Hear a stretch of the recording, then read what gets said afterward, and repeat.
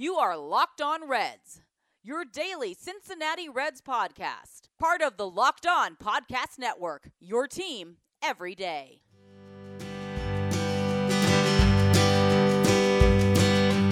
Welcome into your daily source for the Cincinnati Reds throughout the offseason. This is the Locked On Reds podcast, and I'm your host, Jeff Carr.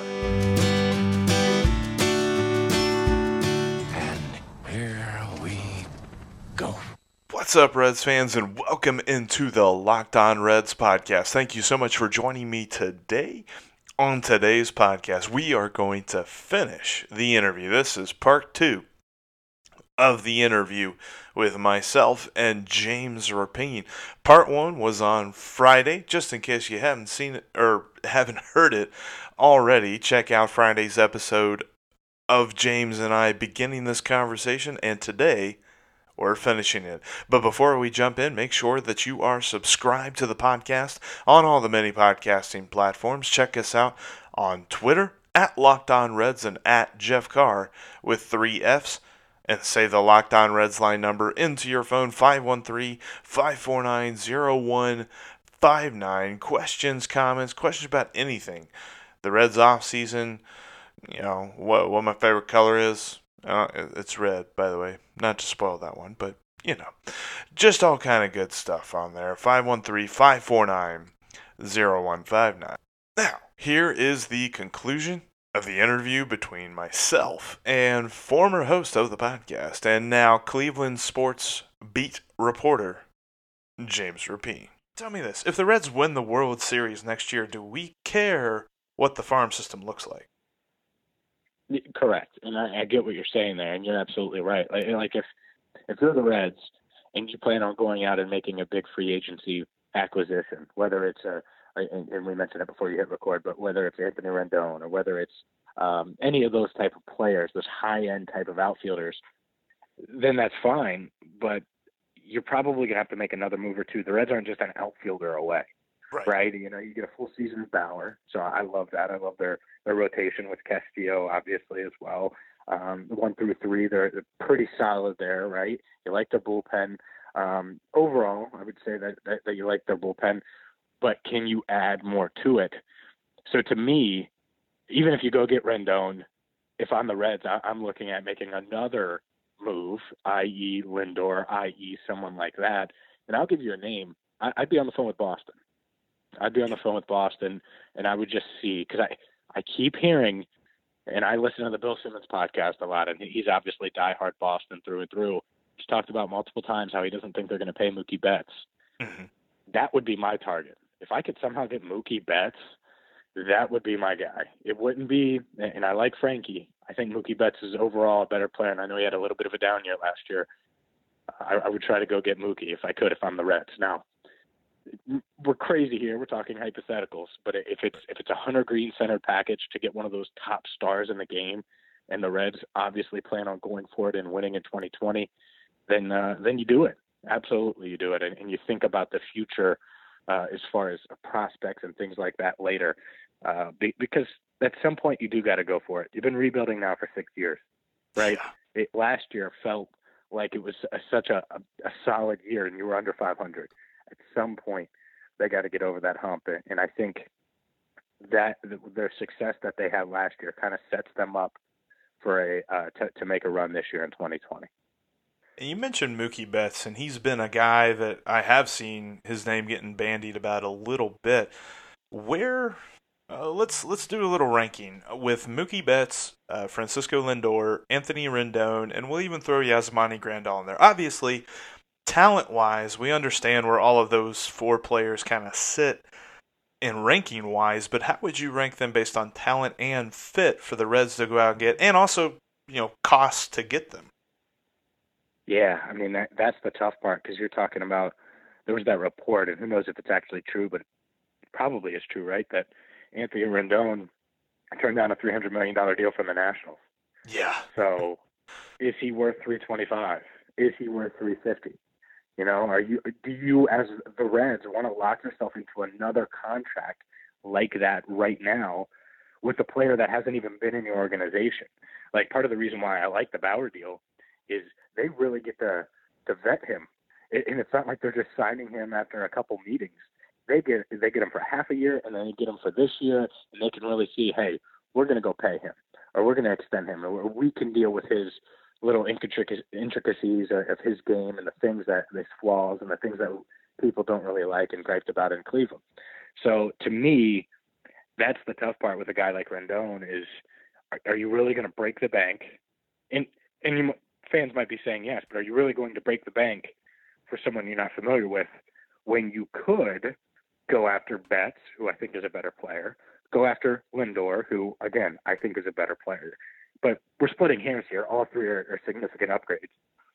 But you could do that, but then you also have to give up prospects and high-end prospects and players that you've kind of built your future around, the Hunter Greens, the potential Nick Senzels, et cetera. So what I would do, if I'm the Reds, I would certainly be on the phone looking to make deals. But you have to do multiple moves. So it's much easier. Like, I'm a big NBA fan, and I love trades, and I love it, like adding in free agency and all this stuff. Right. And one thing the Clippers did in the offseason, they signed Kawhi Leonard. But the only way they could sign Kawhi Leonard is if they traded 4 first-round picks and a few other things, and a couple were unprotected, for Paul George. And that's how they convinced Kawhi Leonard. So they basically traded all that for both, for the duo. If you're the Reds, maybe that's how you look at it. Hey, we're going to give up all of this capital to get Francisco Lindor, or we're going to give up all this capital to get Mookie Betts. But it's going to help us land one of these other top free agents. And suddenly we're going to transform from an okay team, a borderline 500 team, to a legitimate contender in the National League Central. So that's how I would view it. I think it needs to be more than one move, obviously. And splash moves, if done the right way, can work. I hate when in baseball, the splash move doesn't work, Bryce Harper doesn't work. Well, the Phillies were flawed still, and I wouldn't have paid Bryce Harper that type of money. Right. But I would invest in Lindor long term. I would invest in Mookie Betts long term. I would consider maybe not $350 million signing Rendon long term. So that's certainly something that the Reds have had discussions about. I guarantee it, and will continue to do so. And I'm sure there'll be landing meetings with multiple free agents this offseason. Man, that is, and I have seen the argument, like talking about the Phillies shelling out for Bryce Harper as to why the Reds shouldn't shell out for somebody, but it's like the Phillies didn't have the pitching staff that the Reds have, and I know that there's been complaints about the bullpen, people wondering about the bullpen next year, but I think part of the reason that the bullpen struggled in the second half is because it was used so much during the first half. And I know that the inning numbers on some of the guys weren't crazy, but the appearances, the number of times that they got up in the bullpen, the number of times that they were brought into the game early really weighed on him, because David Bell managed each game like it was Game 7 of the World Series from March 29th. And you really, I think he learned that he can't do that next year, and he'll understand that. But with that token, like, if you go after, you shell out to get these hitters, you're bringing them into a situation where they've already got the pitching, and they're ready to go with that. And I agree. I think, man, if you're telling me if we're sitting here on opening day and we've got a lineup that includes Mookie Betts and Anthony Rendon or some combination of those guys, oh, man, I might be buying playoff tickets. Yeah, and the one concern, and this is why I would be more likely to sign Lindor long term or Betts or anything. Rendon's 29, and you're talking about an infielder, second, third infielder is 29. Usually, we see those guys drop off in about 3 or 4 years. Right. You know, so Francisco Lindor's 25 right now. So there is that too that you need to weigh, and I think that's something. The Reds, they have to get it right, because if they don't and they just go spend money blindly and go give Rendon a blank check, well, then in 2025, that could really hurt. Or 2024, that could really hurt. And it could become much worse than any Joey Votto deal that people say is weighing down the organization. It could be paying Brandon Phillips at 33 years old, 34 years old, $25-30 million per, or more than that even. So he is great. but you got to be leery of the years. And I think that's something every baseball team should be leery about at this stage. I mean, these 10-year deals, I'm okay with paying a lot of money, $40 million per. Right. But 10 years makes no sense to me. It just doesn't. And at some point, baseball needs to figure that out. Like the Bryce Harper deal, he took less on average per year, but it's a 13-year contract. What? Yeah. It's just insane to me. I would much rather you pay you $250 million over the next 6 years for your prime years than $330 million over your next 13, because you're going to suck for half of them and wear our organization down. And even though it lightens the load over the next couple of years, the back end of that deal is going to be painful. Right, and that's something that we've talked about with Joey Votto. It's like people are complaining that the Reds overpaid for him. It's like, no, they didn't overpay for him. It's just now is when the credit card bill comes due and they have to pay that off for the next 4 years. When you look at a deal like that, maybe that's something that the front office says, okay, we're going to sign a guy whose average annual value contract is probably going to be greater than Joey Votto, but we're not going to be stuck with him for longer than we need him to be. Because if you sign a guy, Lindor, for a 5-year deal and he starts to decline in year 3 and you recognize that, you can still trade him.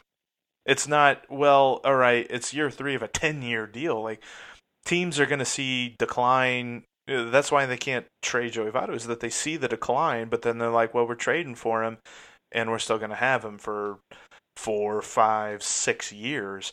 So we're not really going to deal that much for him. And I think I'm with you there. Like, if they could tone it down with the years and just shell out the money, because I'm of the mind the teams have the money. The teams got the TV contracts. They've got all that different stuff, money from the league coming in. They've got the money to do it. Just do it.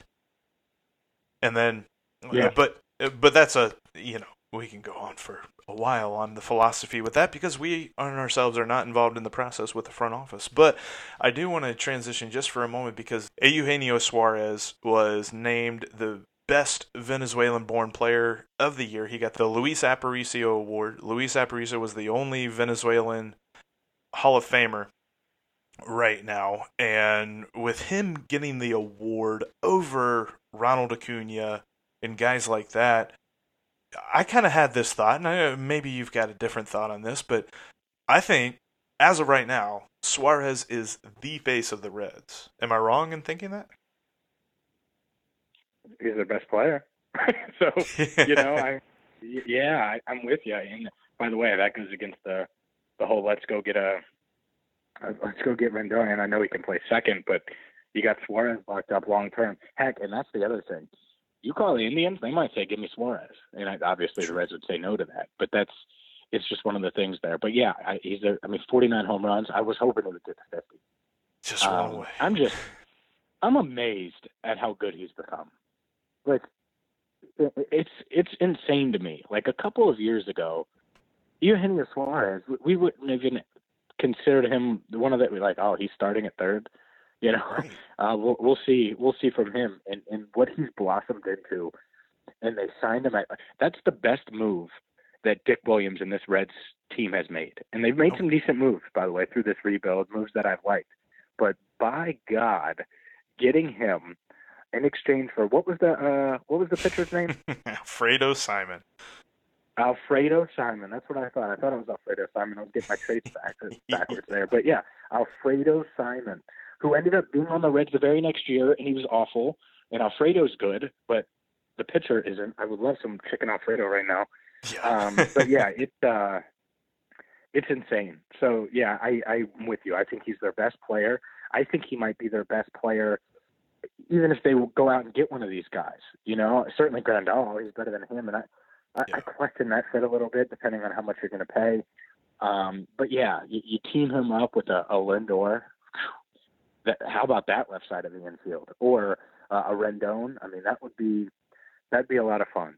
So Eugenio Suarez, I'm still stunned that he's as good as he is, and I'm bummed, to be quite honest, that I didn't get to watch him more, because I only got to watch a couple of their games and listen to a couple of their games this year, obviously being in Cleveland. So it good for him though. I mean, he's a stud, and the Reds need that, and they're moving in the right direction. And I hope they can find push the right buttons this off season to become much more than just just a 500 team and be much more than that and be in the playoffs this time next year.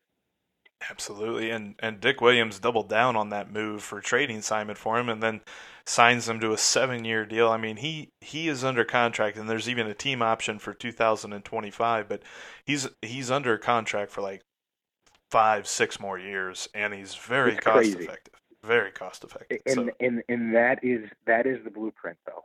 Right. Like we talk about the Reds going out and getting these guys, these established stars, and that's great. But if you're going to succeed in a mid-market, and Cleveland, they've done it, and they've had more success than the Reds doing this. They did it with Jose Ramirez. You pay them early, and then you get a bargain. You identify the talent. Hey, he's got it. He's getting paid. He's got it. He's getting paid. And then, like Suarez, heck, I'm in my office right now. I'm looking at a Eugenio Suarez, 2 different bobbleheads of his from a couple of years ago, long before, by the way, he was as good as he is now. Right. But the thing is if you do that, then it gives you the flexibility to go out and pay a player or two. In the Joey Vottos of the world, they don't hold you down. The contracts don't hold you back. So I think that's the key. And you hope that Dick Williams, seeing that success with Suarez, he sees that and he's able to keep that going, because I think that's really the key to unlocking the Reds' potential, or any mid-market, their potential as an organization, by paying guys early, not waiting till their final year. Where Trevor Bauer is right now, where Francisco Lindor is going to be in a couple of years. It's tough to pay him then. If you pay him early, and the Indians, by the way, tried to lock up Lindor. He was too smart for that. He was like, no, I'm going to get paid. So I think that's certainly the key to success in today's baseball in this day and age. 4 out of 6 of his seasons have been above average, according to the OPS Plus stat. In fact, the last 2 years he's been over 130. In 2018 he was 136, and in 2019 134. Just Suarez is phenomenal. I'm so glad he's locked up. Well, James, man, I appreciate your time, dude. And real quick before we go, just a quick plug. I know the Cavs started their season in not the best of ways last night, but how do you look at them going forward as the only professional basketball team in the state of Ohio? Yeah, I mean, they're rebuilding. It's going to be tough. I really like John Beilein as a coach. I think Darius Garland, he's a baby. I mean, he's 19 years old, but he's a stud. I mean, he's got a ton of talent. So it's going to be painful. It's going to be painful if you're a Cavs fan to watch this year, especially where they were just a couple of years ago, battling in the finals year in and year out. But I will say this, and I started covering the team in last December, to now with John Beilein and with the hires they've made, the culture feels much different. And I was talking about the blueprint of winning in a mid-market. The blueprint in the NBA of winning in a mid-market is having a great culture, great coaching, and winning despite not having the top stars, because you're very rarely going to have those. And I think that starts with culture. The San Antonios of the world, obviously they ran into Duncan, and that led to titles, but they're a great culture regardless. They're a great culture before and after. The Pacers, I think they have that. So there are teams that have it. The Raptors, even post Kawhi, have that. So I think that's what the Cavaliers are working on now more than anything. And there'll be a couple more lottery picks. There'll be a lottery pick that joins them next year, and they'll continue to develop this thing. I think they're going to get it turned around, and John Beilein's the guy. It's just going to take a little time as they accumulate talent and start to trade off some of these veterans who are free agents at the end of the year. Well, James, I appreciate it, man. And I mean, hey, it's easy to watch the Cavs. They're on the same channel as the Reds are, so there you go. But thanks for Ohio, no doubt. Exactly. Thanks for coming on the show, dude, and we'll talk to you again soon. All right, sounds good. Thanks, Jeff. Appreciate you.